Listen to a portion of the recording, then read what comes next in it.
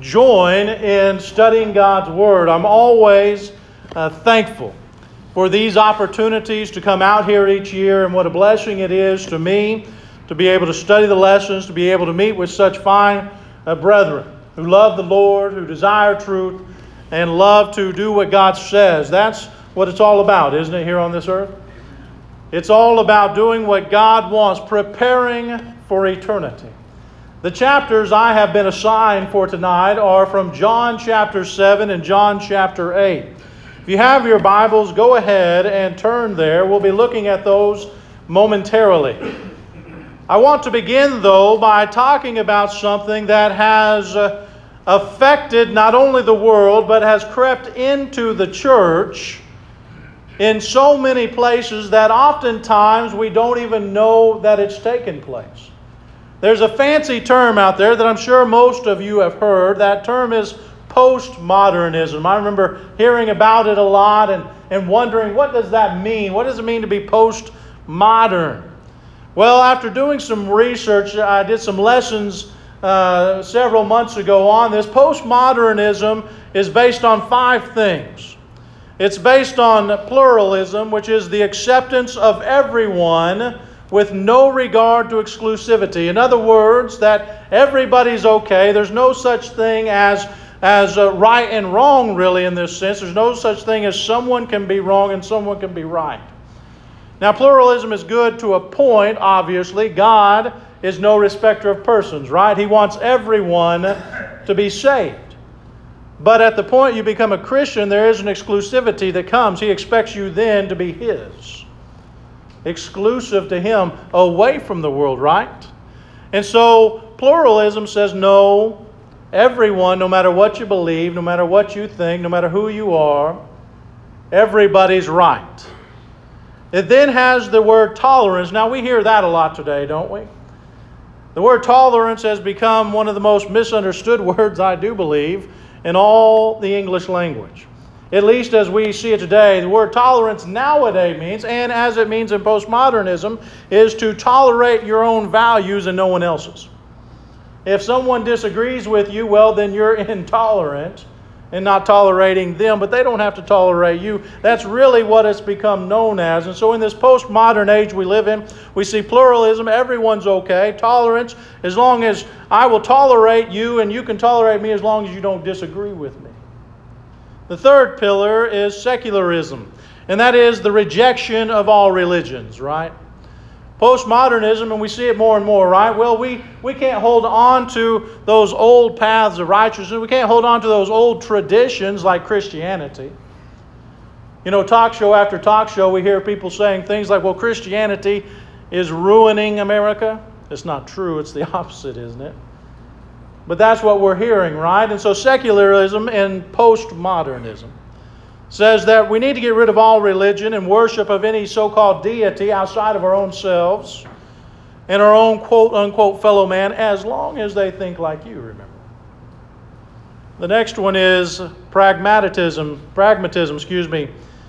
That is, the more something is accepted, the more it must be true. The more people think, for example, homosexuality is okay, the more that must be true. After all, if the majority of people start thinking it's right, it has to be right. Which leads into what I really want us to discuss tonight, and which deals with what Jesus is trying to get people to understand, and that's relativism. You've probably heard it this way: the truth is relative. What's true for you is not necessarily true for me, and what's true for me is not necessarily true for you. Truth is subjected to our own personal biases, our own thoughts, our own desires. Atheism thrives on this, doesn't it? To a certain degree. In other words, once again, if you agree with them, then you have truth on your side. If you don't, then you must be ignorant of all things. It's that idea of truth is relative that's been really, in this postmodern age, been pushing very hard. Many of our universities, there are classes upon classes on this idea of relativism. Truth is relative. Remember a long time ago, the director at that time of Brown's Trail School of Preaching, who's passed away by now, Bob Stapleton, he said one time, he said, to those who would say truth is relative, I sometimes want to go up to them and pop them on the head and say, is it true that hurts? We see the fallacy, we see the craziness of that, and yet how many people believe that? Not just in the world, it's really crept into the church. It's starting to become more and more prevalent even in the body of Christ, which is why I bring it up tonight. Because Jesus in chapter 7 and chapter 8, He deals with this aspect. In John chapter 8 and verse 32, what does He say? You shall know the truth, and the truth shall set or make you free. Jesus was establishing a concept. He was establishing truth and what it was. To a people who were struggling with that, they were trying to even ask the question, is this the Christ? Is it true or not? And so when we think of this idea of truth being relative, I want us to keep that in mind as we look into this. Even old Pilate asked Jesus, well, what is truth? And so this isn't a new concept, but it is that which we must face because, as I said, the more and more the world starts buying into this, selectively, mind you, the more, like so many things, it eventually creeps in little ways. And so as we go through this and as we talk about this, I'll explain and give illustrations of that we can help ourselves and guard ourselves against that so that it does not affect us. Because, brothers and sisters, when we talk about truth, it is of the utmost importance. There is no good life here or an afterlife if we don't understand truth. And the power and the dangers, power understanding it, danger of not. So the first point we're going to talk about tonight is truth is vital to everything. Truth isn't one of those things we get to pick and choose like so many want to do today and decide, well, I like that for me here and I like this truth here and that truth here and then I'll reject the rest. That's not what truth is. It's not what the child of God is supposed to do. But that is what we're seeing. This idea that there's no such thing as absolute truth is mind-boggling to say the least. It's not logical. It's not reasonable. But it does fit a standard of ideas that are being promoted, right? If you don't want to be told you're wrong, what do you say? Well, that's your opinion. Doesn't matter how many facts you might have to back up that opinion. Doesn't matter if truth is on your side. If you can just turn the narrative right, say that's your opinion. Might I even say, as we sometimes hear in the church, that's your interpretation. When we talk about truth, truth is always truth. Relativism, or this idea that truth is relative, is dangerous. We see it all over. How many people are divided right now in our country on political things, and neither one of them care about the truth? All they care about is saying they're right. One says, I'm right, you're wrong. The other says, no, I'm right, you're wrong. No one's giving facts, hardly, are they? You might get some here or there, and you get a little bit here and there. But it's scary to think about. In fact, if you really want to try to get to many of the facts, it's almost impossible to find the truth. They're so convoluted. When it comes to the church, this type of idea has really, like I said, started to come in, and it's really killing the church. How many congregations do we know where they once stood on the pillar and ground of truth and no longer do?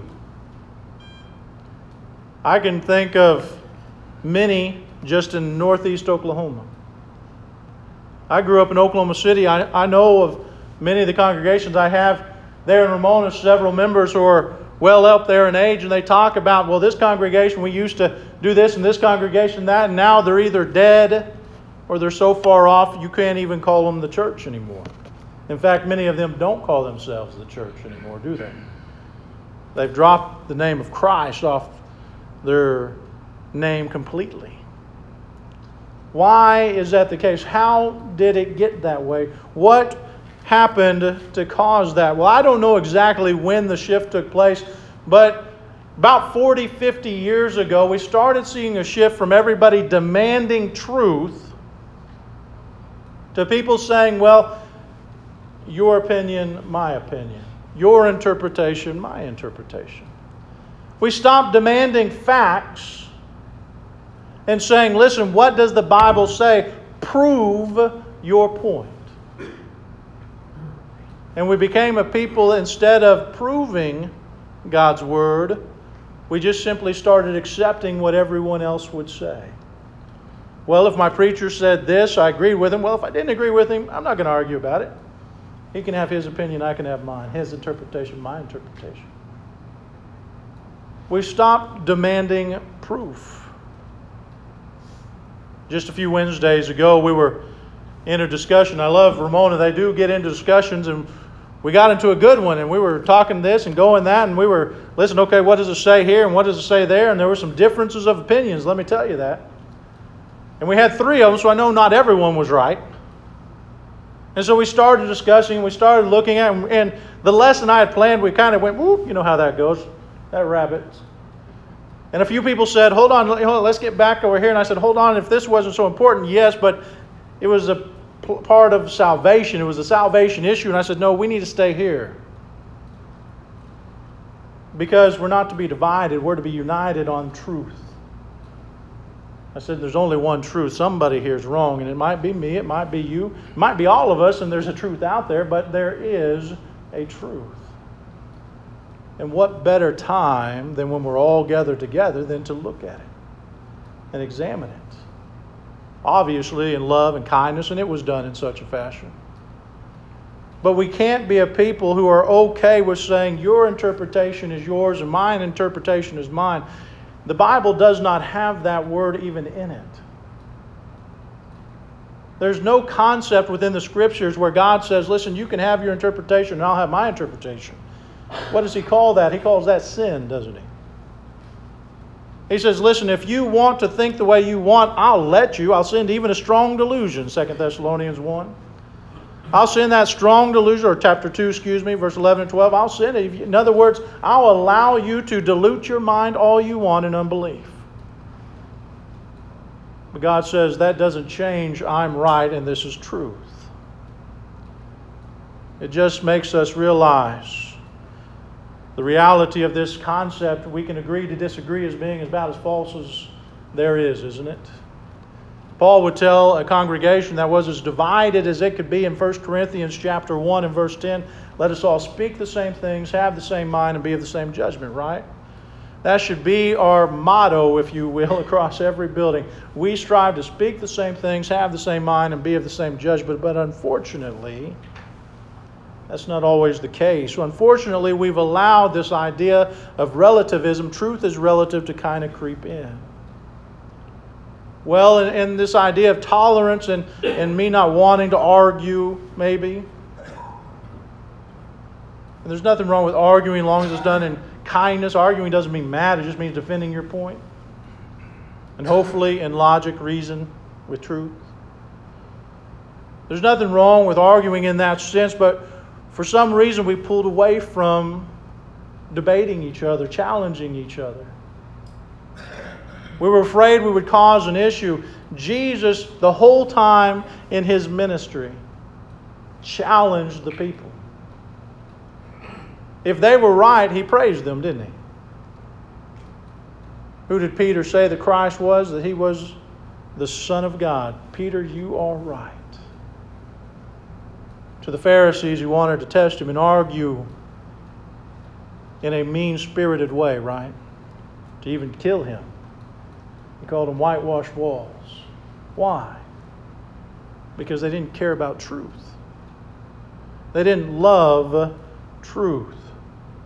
In our chapter, John chapter 8, verse 32, you shall know the truth, and the truth shall set or make you free. Now there's a powerful word in there, and that's the word know, right? If we can know something, it's not subjective, it's objective. In other words, it's not based on my opinion, my personal biases, my opinions, or things along this line. No, it's based off fact. If I know something is true, if I know 2 + 2 = 4, and I do, then it's not my opinion, those are facts. It's not subjected to your desires or my hopes or your... No, it's just simply fact, isn't it? And Jesus said concerning truth, we can know it. It's based in facts. In Hebrews chapter 11 and verse 1, he would say it this way: faith is based on substance and evidence. Substance and evidence. Now, it's based on the unknown, what you cannot see. In other words, unknown, that's the wrong word, what you cannot see. But we can know God exists. Why? Because He's truth and what He's given us is truth. And the facts and the evidence back it up. An illustration I like to use is this. I can know Japan exists even though I've never been there, can I? Now, to say that means in the Bible sense, I have faith Japan exists. Now, I've never been there. I've met one person who's been there. In all my life, I've met one person. I don't think she was lying to me anyway. But I've seen the maps. I've read the articles and seen the shows from there. I've seen the evidence. It exists. I know it. I know George Washington exists. I have faith. Biblical faith is what that means. That George Washington existed. Why? The evidence and the substance that backs it up. I've never seen him. I don't even know anyone who's met him. But I know he existed. It's that same faith, that same thing to know, is what Jesus is talking about here in John 8:32. You shall know the truth. And the truth is more than the Word of God. It is the Word of God, but it is He who gave us the Word of God. Truth is not subjective, it is objective. It is based on the facts. If you can know something, it isn't based on personal perspectives, feelings, or opinions. It's based on the facts, and not hard facts, because all facts are hard facts. It's based on facts. And so when we search the Scriptures, let us not be caught up in truth is relative. Let us understand and realize that we are there to study and know God's Word. Are there opinionated issues? In other words, issues we don't have the full information concerning? Yeah, Romans 14 tells us there are things that are based in opinions. I don't know when Satan was created. All right? Now, you can have an opinion on that. We're not given enough information, but I do know he was created because all things were created by God. And the only things that weren't created were God Himself. And Satan ain't God. And so there are opinionated issues, but when it comes to the truth of God's Word, everything in it we can know, understand. Now, to illustrate how ridiculous some will go, if you hear this from somebody out there, and you're more likely, the longer this quote-unquote postmodern society goes, the more you're going to hear this. If you hear this, ask those who say, yes, I believe truth is relative. One question, ask them if you can be the cashier at the next place they order something. Because the next time they go somewhere and they order, let's say, a cup of coffee for $6 and they give you a 10, you give them 1 and say, truth is relative. They don't believe that. Ask them if gravity is true. Take them up to the highest bridge and say, is truth relative? If they believe it, say jump. You don't know what's going to happen. But they do. You see, no one really believes it. They just want to use that as an excuse.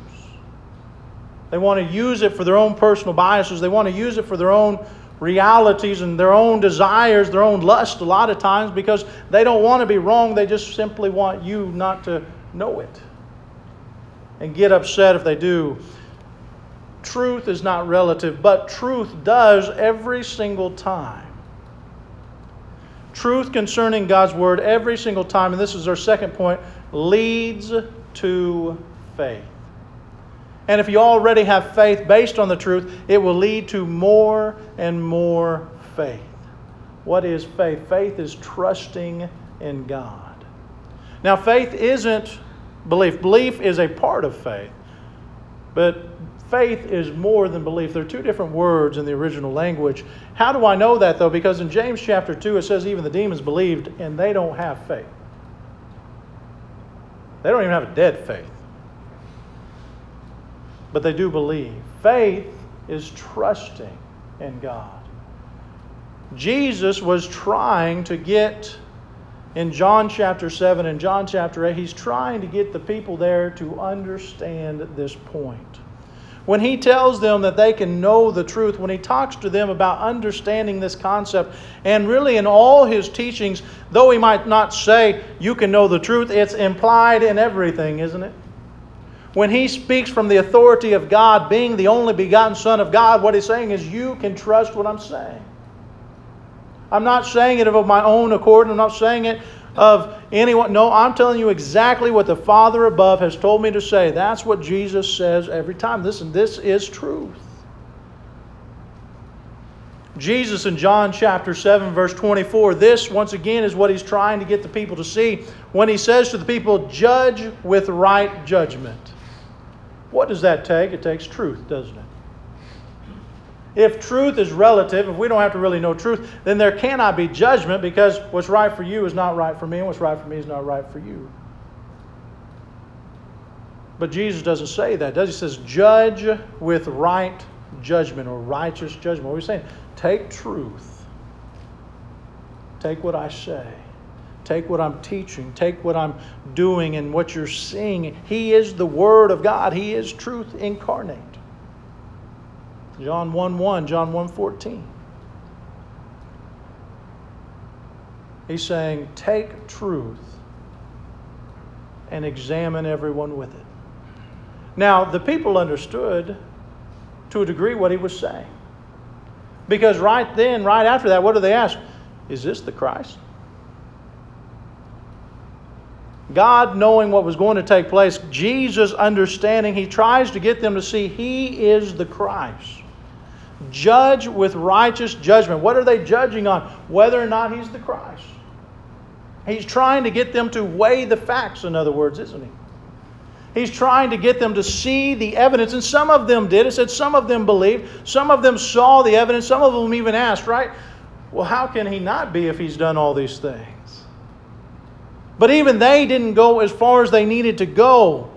Unfortunately, look at John 7, 25 and 26. Some of the people in Jerusalem therefore said, is not this the man whom they seek to kill? And here He is speaking openly, and they say nothing to Him. Can it be that the authorities really know that this is the Christ? Right after, remember verse 24, judge with righteous judgment. Look at verse 40 and 43. When they heard these words of Jesus, some of the people said, this really is the prophet. Others said, this is the Christ. But some said, is the Christ to come from Galilee? Has not the Scripture said that the Christ comes from the offspring of David and comes from Bethlehem, the village where David was? So there was a division among the people over Him. What do we learn from this? As Jesus is trying to get the people to understand truth, to look for the facts and make their decision based on that, to judge Him based on facts. The Old Testament Scriptures, all concerning Him and what would take place, all that He had done in the miraculous, all these things He had said and taught, He was saying, look at the facts. Judge me according to righteous judgment. Some of them were. They were saying, listen, if you add 2 plus 2, I'm getting 4 here. But some of them, unfortunately, weren't, were they? Some of them even had some facts. Well, isn't the Christ to come from Bethlehem, the place of David? But they didn't investigate further. Yes, he was, and lo and behold, Jesus had. But they knew where he was living at that moment. Where he had moved from Nazareth to start his ministry really there in Galilee, at the mother-in-law of Peter's house. So they had some facts, but they didn't get to truth because they didn't gather all the facts. And therein lies what happens more often than not with a heart that really isn't honest to truth. And it's easy to come by. It's easy to do, right? It's easy to get caught up in some of the facts sometimes we want to hear that might make us feel good. Well, I know this part and I know that part, but I'm forgetting all these parts. But these make me feel good. These get me, or at least say what I want it to say. Isn't this what we hear in the denominational world all the time, unfortunately? Well, I know the Bible says baptism does save. 1 Peter 3 and verse 21. But it also says over here, if I ignore that, it says, confess with your mouth in Romans 10, 9 and 10, and you will be saved. I'm going to take that one. Now that's a fact, right? We got to confess. Confession saves, there's no doubt about that.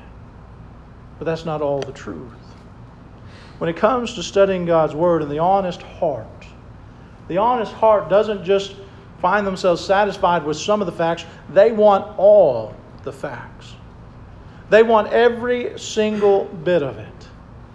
To illustrate this, we're going to look at how God is truth. I looked and I scoured, and there might be a verse, I might have missed it, but I didn't find anything where it talks about God and His nature in many areas about being truth. But you know where we see God is love, you see that very clearly. I didn't find God is truth. Like I said, there might be in there, and I might have just simply overlooked it. But we still can come to that truth, that knowledge, that understanding by looking at the Scriptures. And here's why. God is the Word, isn't He? John chapter 1 and verse 1. In the beginning was the Word was with God, and the Word is God, was always God. The Word became flesh, John 1:14, but He only spoke of the Father's authority, right?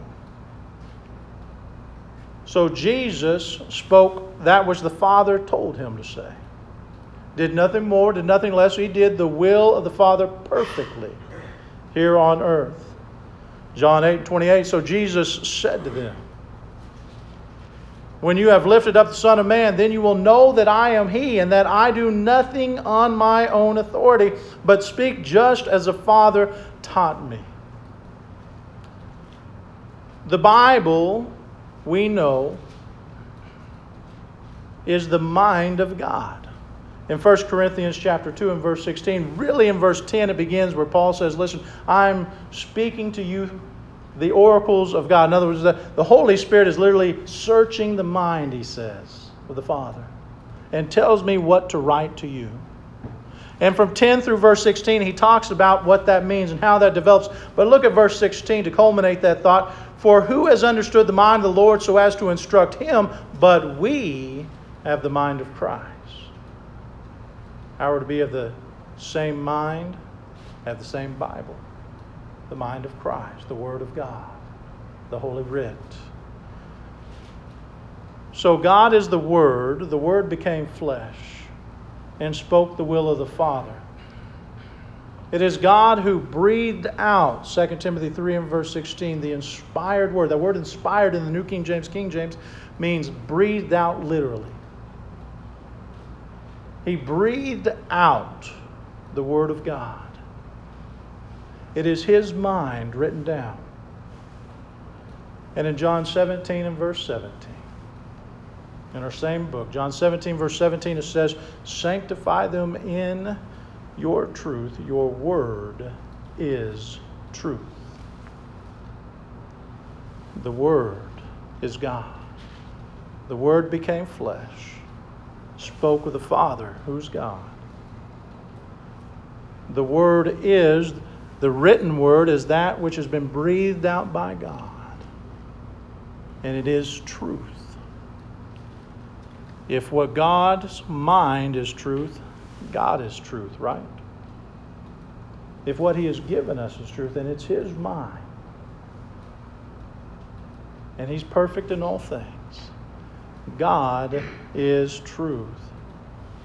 Jesus, the Father, and the Spirit know nothing but truth.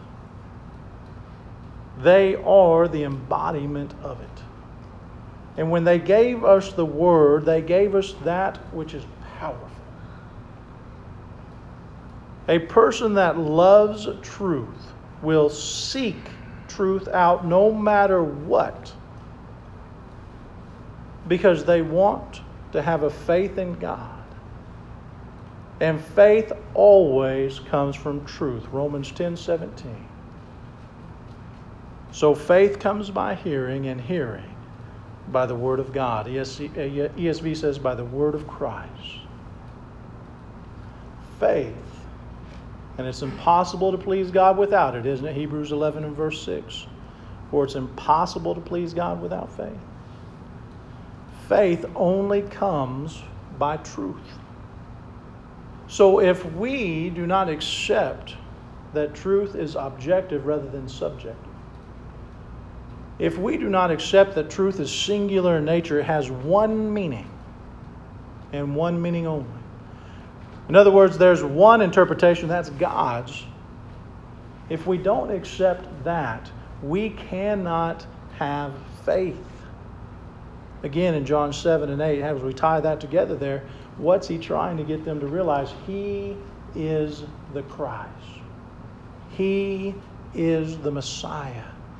Judge, you could hear him say, judge me with righteous judgment. As you apply that to us, judge the Word of God with righteous judgment. See the truth therein, and our faith cannot help but grow. Which brings us to our third and final point. Truth always will lead to peace. And here's the best part about it. When we seek truth out, the knowledge and understanding of God's words, and we'll discuss that a bit more here in a second, but when we seek truth out and grow in our faith, it can only lead to more peace in our life. Think about it. Anxiety is literally defined by the not understanding what's going on, or not knowing, the unknown. Or even if it's the perceived unknown, right? If you know you got a Bible study coming up and it's on a subject you don't know, are you have a little anxiety? If you know you got to stand in front of the class, give a presentation, but you haven't done the homework, you haven't really done what you're supposed to do, what's the anxiety from? Not knowing. Why are the most faithful in God the most peaceful? How is it they have the peace that surpasses all understanding? Because they have the knowledge and understanding within God's Word. They put in the effort, they put in the time. And the peace of mind that we desire as all people, we were created to want. God created us to have a longing for Him and seek peace. What is heaven? Heaven is an eternal rest, isn't it? A rest from our labors. It's a peace. That's what the goal is to have peace with God. God created us that way. That's not a bad thing. That's a good thing. We should want that. And the peace that surpasses all knowledge starts and is based on the formation of knowledge. Now, knowledge is not understanding. Knowledge is the building blocks of understanding. Knowledge is information, isn't it? Now, there's some of us here, I have no doubt, they have a lot of useless knowledge in their mind, don't they? My father-in-law always said he could be great on Jeopardy and them shows. He said, I got all sorts of useless information up here. Knowledge is the accumulation of information. The more you read things, the more you study, the more you investigate, the more information you gather, the more knowledge you have. And the more knowledge we have is specifically towards the Word of God is what leads to love and peace. In 2 Peter chapter 1 and verse 5, we see the Christian graces, right? And you have a whole long list that ends with love.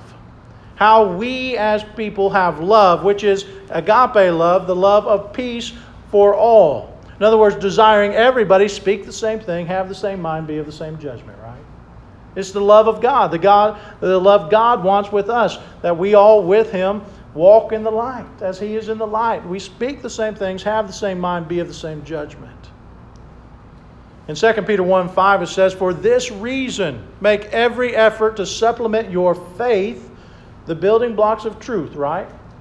Supplement your faith with virtue, and virtue with knowledge. Right in the very beginning, that foundation that you're laying for peace, love, righteousness, and holiness in God has knowledge in it. Now, the idea here is, because you've already got some knowledge, right? You've obeyed the gospel, you got faith, right? The idea is there a continual building of that knowledge. Faith, or the study of God's Word, requires a virtuous heart to gather knowledge, and knowledge is the very key to peace. It's not what unlocks peace, but it is the key to peace. Once again, you can have a lot of knowledge in an area, but if you don't understand what it means or how to use it, then you can miss the boat, can't you?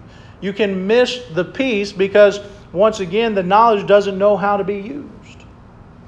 In that same chapter, I don't have it written down in my notes, but in the same chapter, 2 Peter chapter 1, if you go down, I do believe it's verse 10 there, it talks about the knowledge of Jesus Christ, obtaining the knowledge of Jesus Christ. That's actually a different word.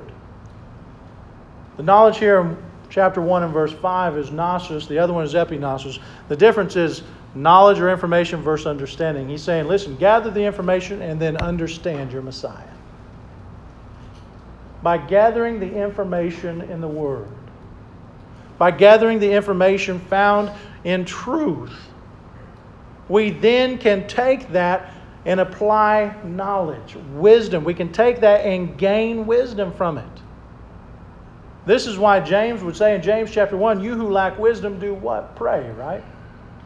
Pray for wisdom. What's he saying? Pray for the knowledge you have to be able to use it. To be able to understand it, recognize it, and know what is best. If we take the things we have and we start understanding what they mean, it changes everything. Absolutely everything in our lives. I've known only one atheist who has ever ended up obeying the gospel, become a great member of the Lord's church, faithful, sound, and true. That man had more knowledge of the Bible than many of our own brethren before he obeyed the gospel.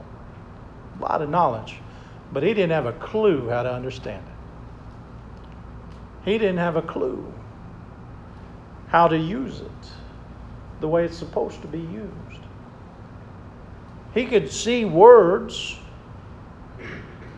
but he couldn't put it to life. Jesus, while here on earth, how many times do we read him, especially in the Sermon on the Mount, say, you have read and heard that it said this or that, but I tell you. What's he trying to get them to do? Understand. You have heard, you shall not murder. But I say to you, anyone who hates his brother, what's he doing? Understand the totality of what don't murder means. It means murder isn't just what happened. There's something process that leads up to it. Understand everything. People talk about the Bible being an onion that gets peeled and peeled. It doesn't matter how intelligent we are, how smart we are. The Bible is deep enough and simple enough for everybody. It's beautiful like that. But it begins with us, doesn't it? Once again, God doesn't look at what my IQ test is, thankfully. He doesn't look at that. He doesn't care. He doesn't care if I went through 10 years of college or no college. He doesn't care if I can read the Word as long as I hear it. My grandpa lost his ability to read the words. But every day he had those tape cassettes in and wore them out, hearing the Word. Still studying every day. God wants us to know it. You shall know the truth, The truth shall make you free. Now I want to illustrate this point one last before we close. And really the reason I wanted these chapters, when Doug sent out the list, I said, okay, I want that. I think it was the first or second one to pick. And it's really from John chapter 7, verse 53 through 8 and verse 11. And I bring all of this about truth up because these particular passages have been abused by those outside and those in the church. These passages on the adulterous woman have been quoted out of context more often than I think any verse other than maybe Matthew chapter 7, verse 1, which talk about judge not lest you be judged. After our former President Bill Clinton was caught in the White House in adultery, there was media article after media article that quoted, "He who is without sin among you, let him cast the first stone." Where'd they get that? Our text.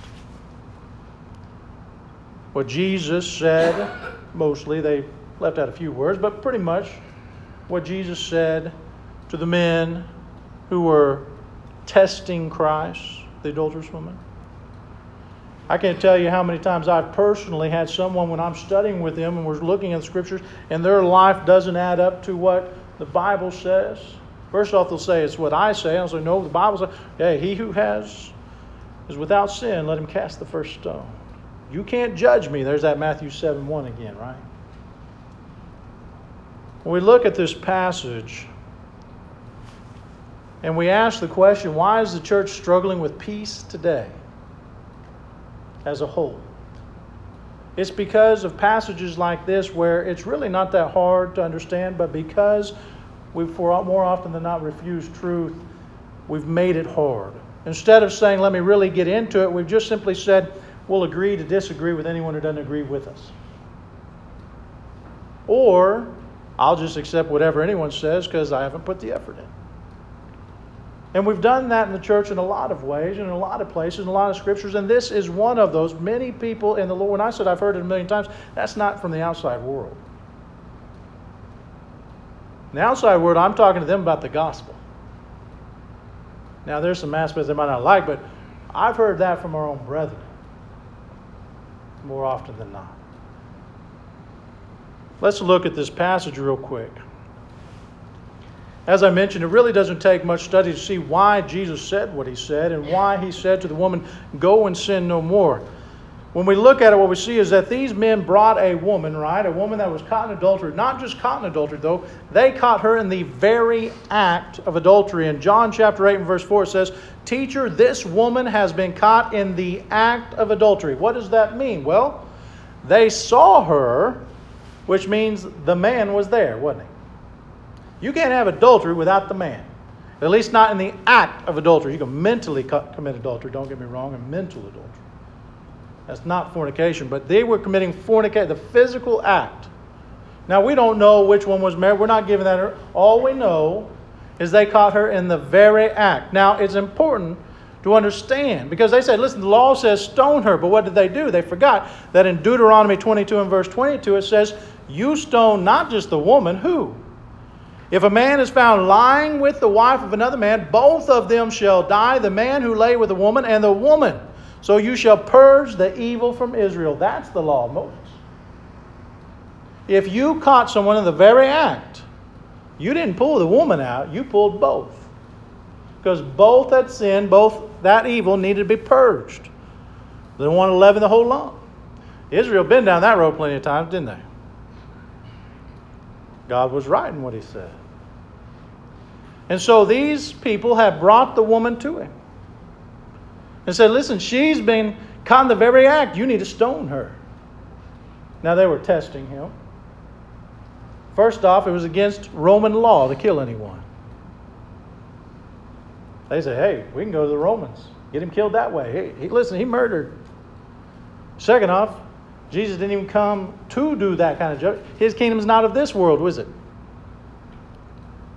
They already had the law. They already had those they were to take them to. It wasn't Jesus. He wasn't a high priest. He wasn't one of the priests here on earth.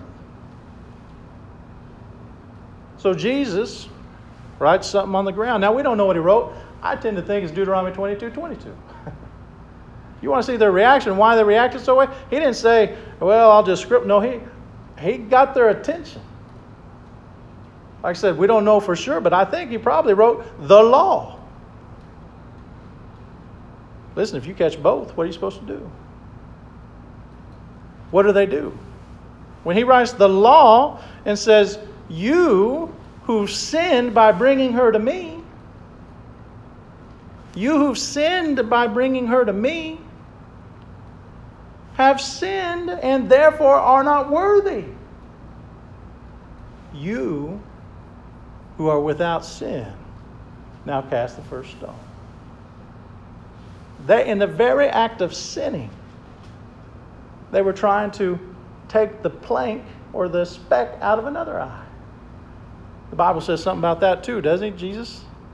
In that, judge not lest you be judged. Go to verse 5 there. You hypocrite, first take out the log of your own eye, and then you will see clearly to take the speck out of your brother's eye. Jesus is saying the same thing.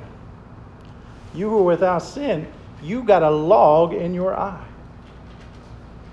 You got to take it out before you can take that other person's speck out. That other sin. He's not saying you can't judge, is he? Because as they all walked away, right? What does it say? They all walked away. And in verses 10 to 11, Jesus stood up and said to her, woman, where are they? Has no one condemned you? That word condemn in the Greek literally means to pass a sentence. What did they come there to do? To get Jesus to pass the sentence. What did they find out? Probably already knew, but what did they get reminded of? They were sinning in doing so, and therefore couldn't do what they were wanting him to do.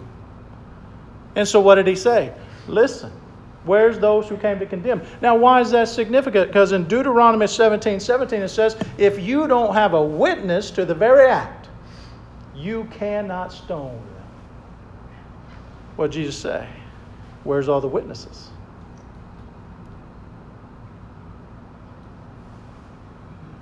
Jesus did not condone sin. He did not say it's okay to disagree. He did not make it sound like it was all right for the woman to have sinned and now he's going to pardon her. No, what did he say? I was not a witness. I can't condemn you. The witnesses have left, but you go and sin no more. Jesus was perfect. He never broke the law. He could not have done that. But how do we get to that conclusion? It's not by ignoring truth. It's by getting to all the truth. How many people have just taken those passages and used them how they wanted to? They've perverted truth to make it into a lie. As we look at our lives and we examine ourselves, in John chapter 7 and John chapter 8, let us never forget that Jesus is trying to get the people to see truth. And not just see it, but to know it.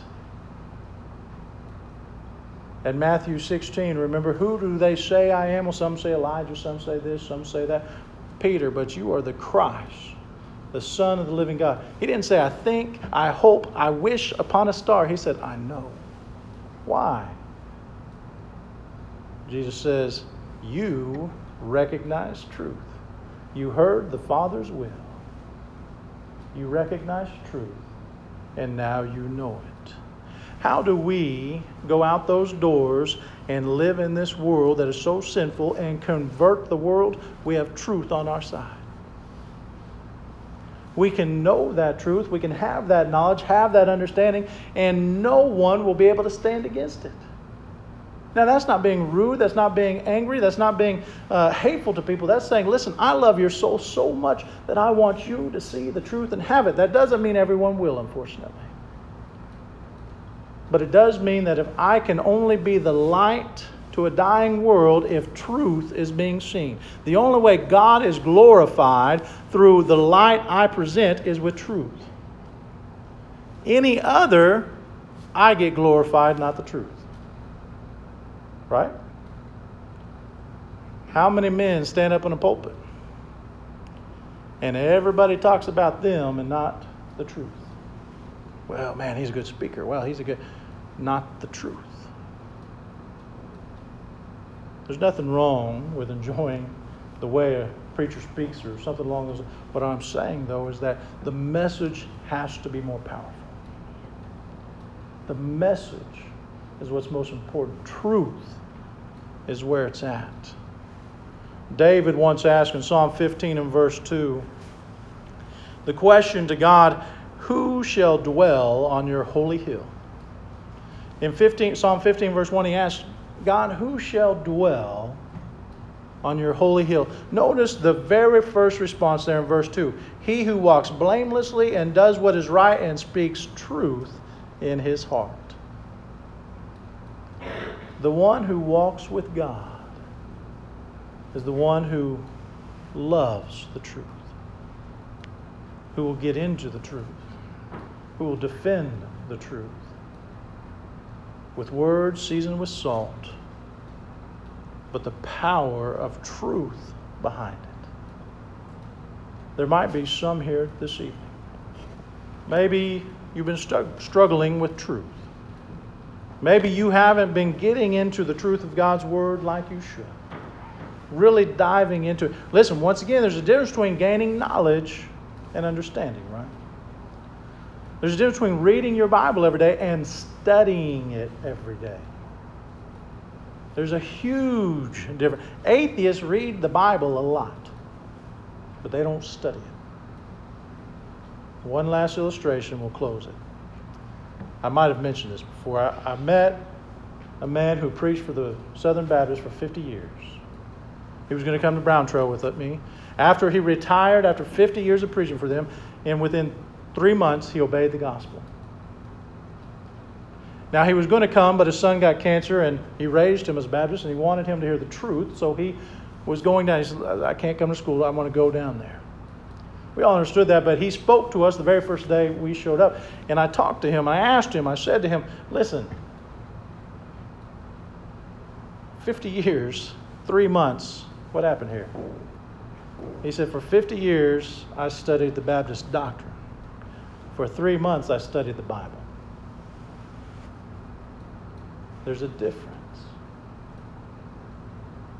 Remember, truth is relative.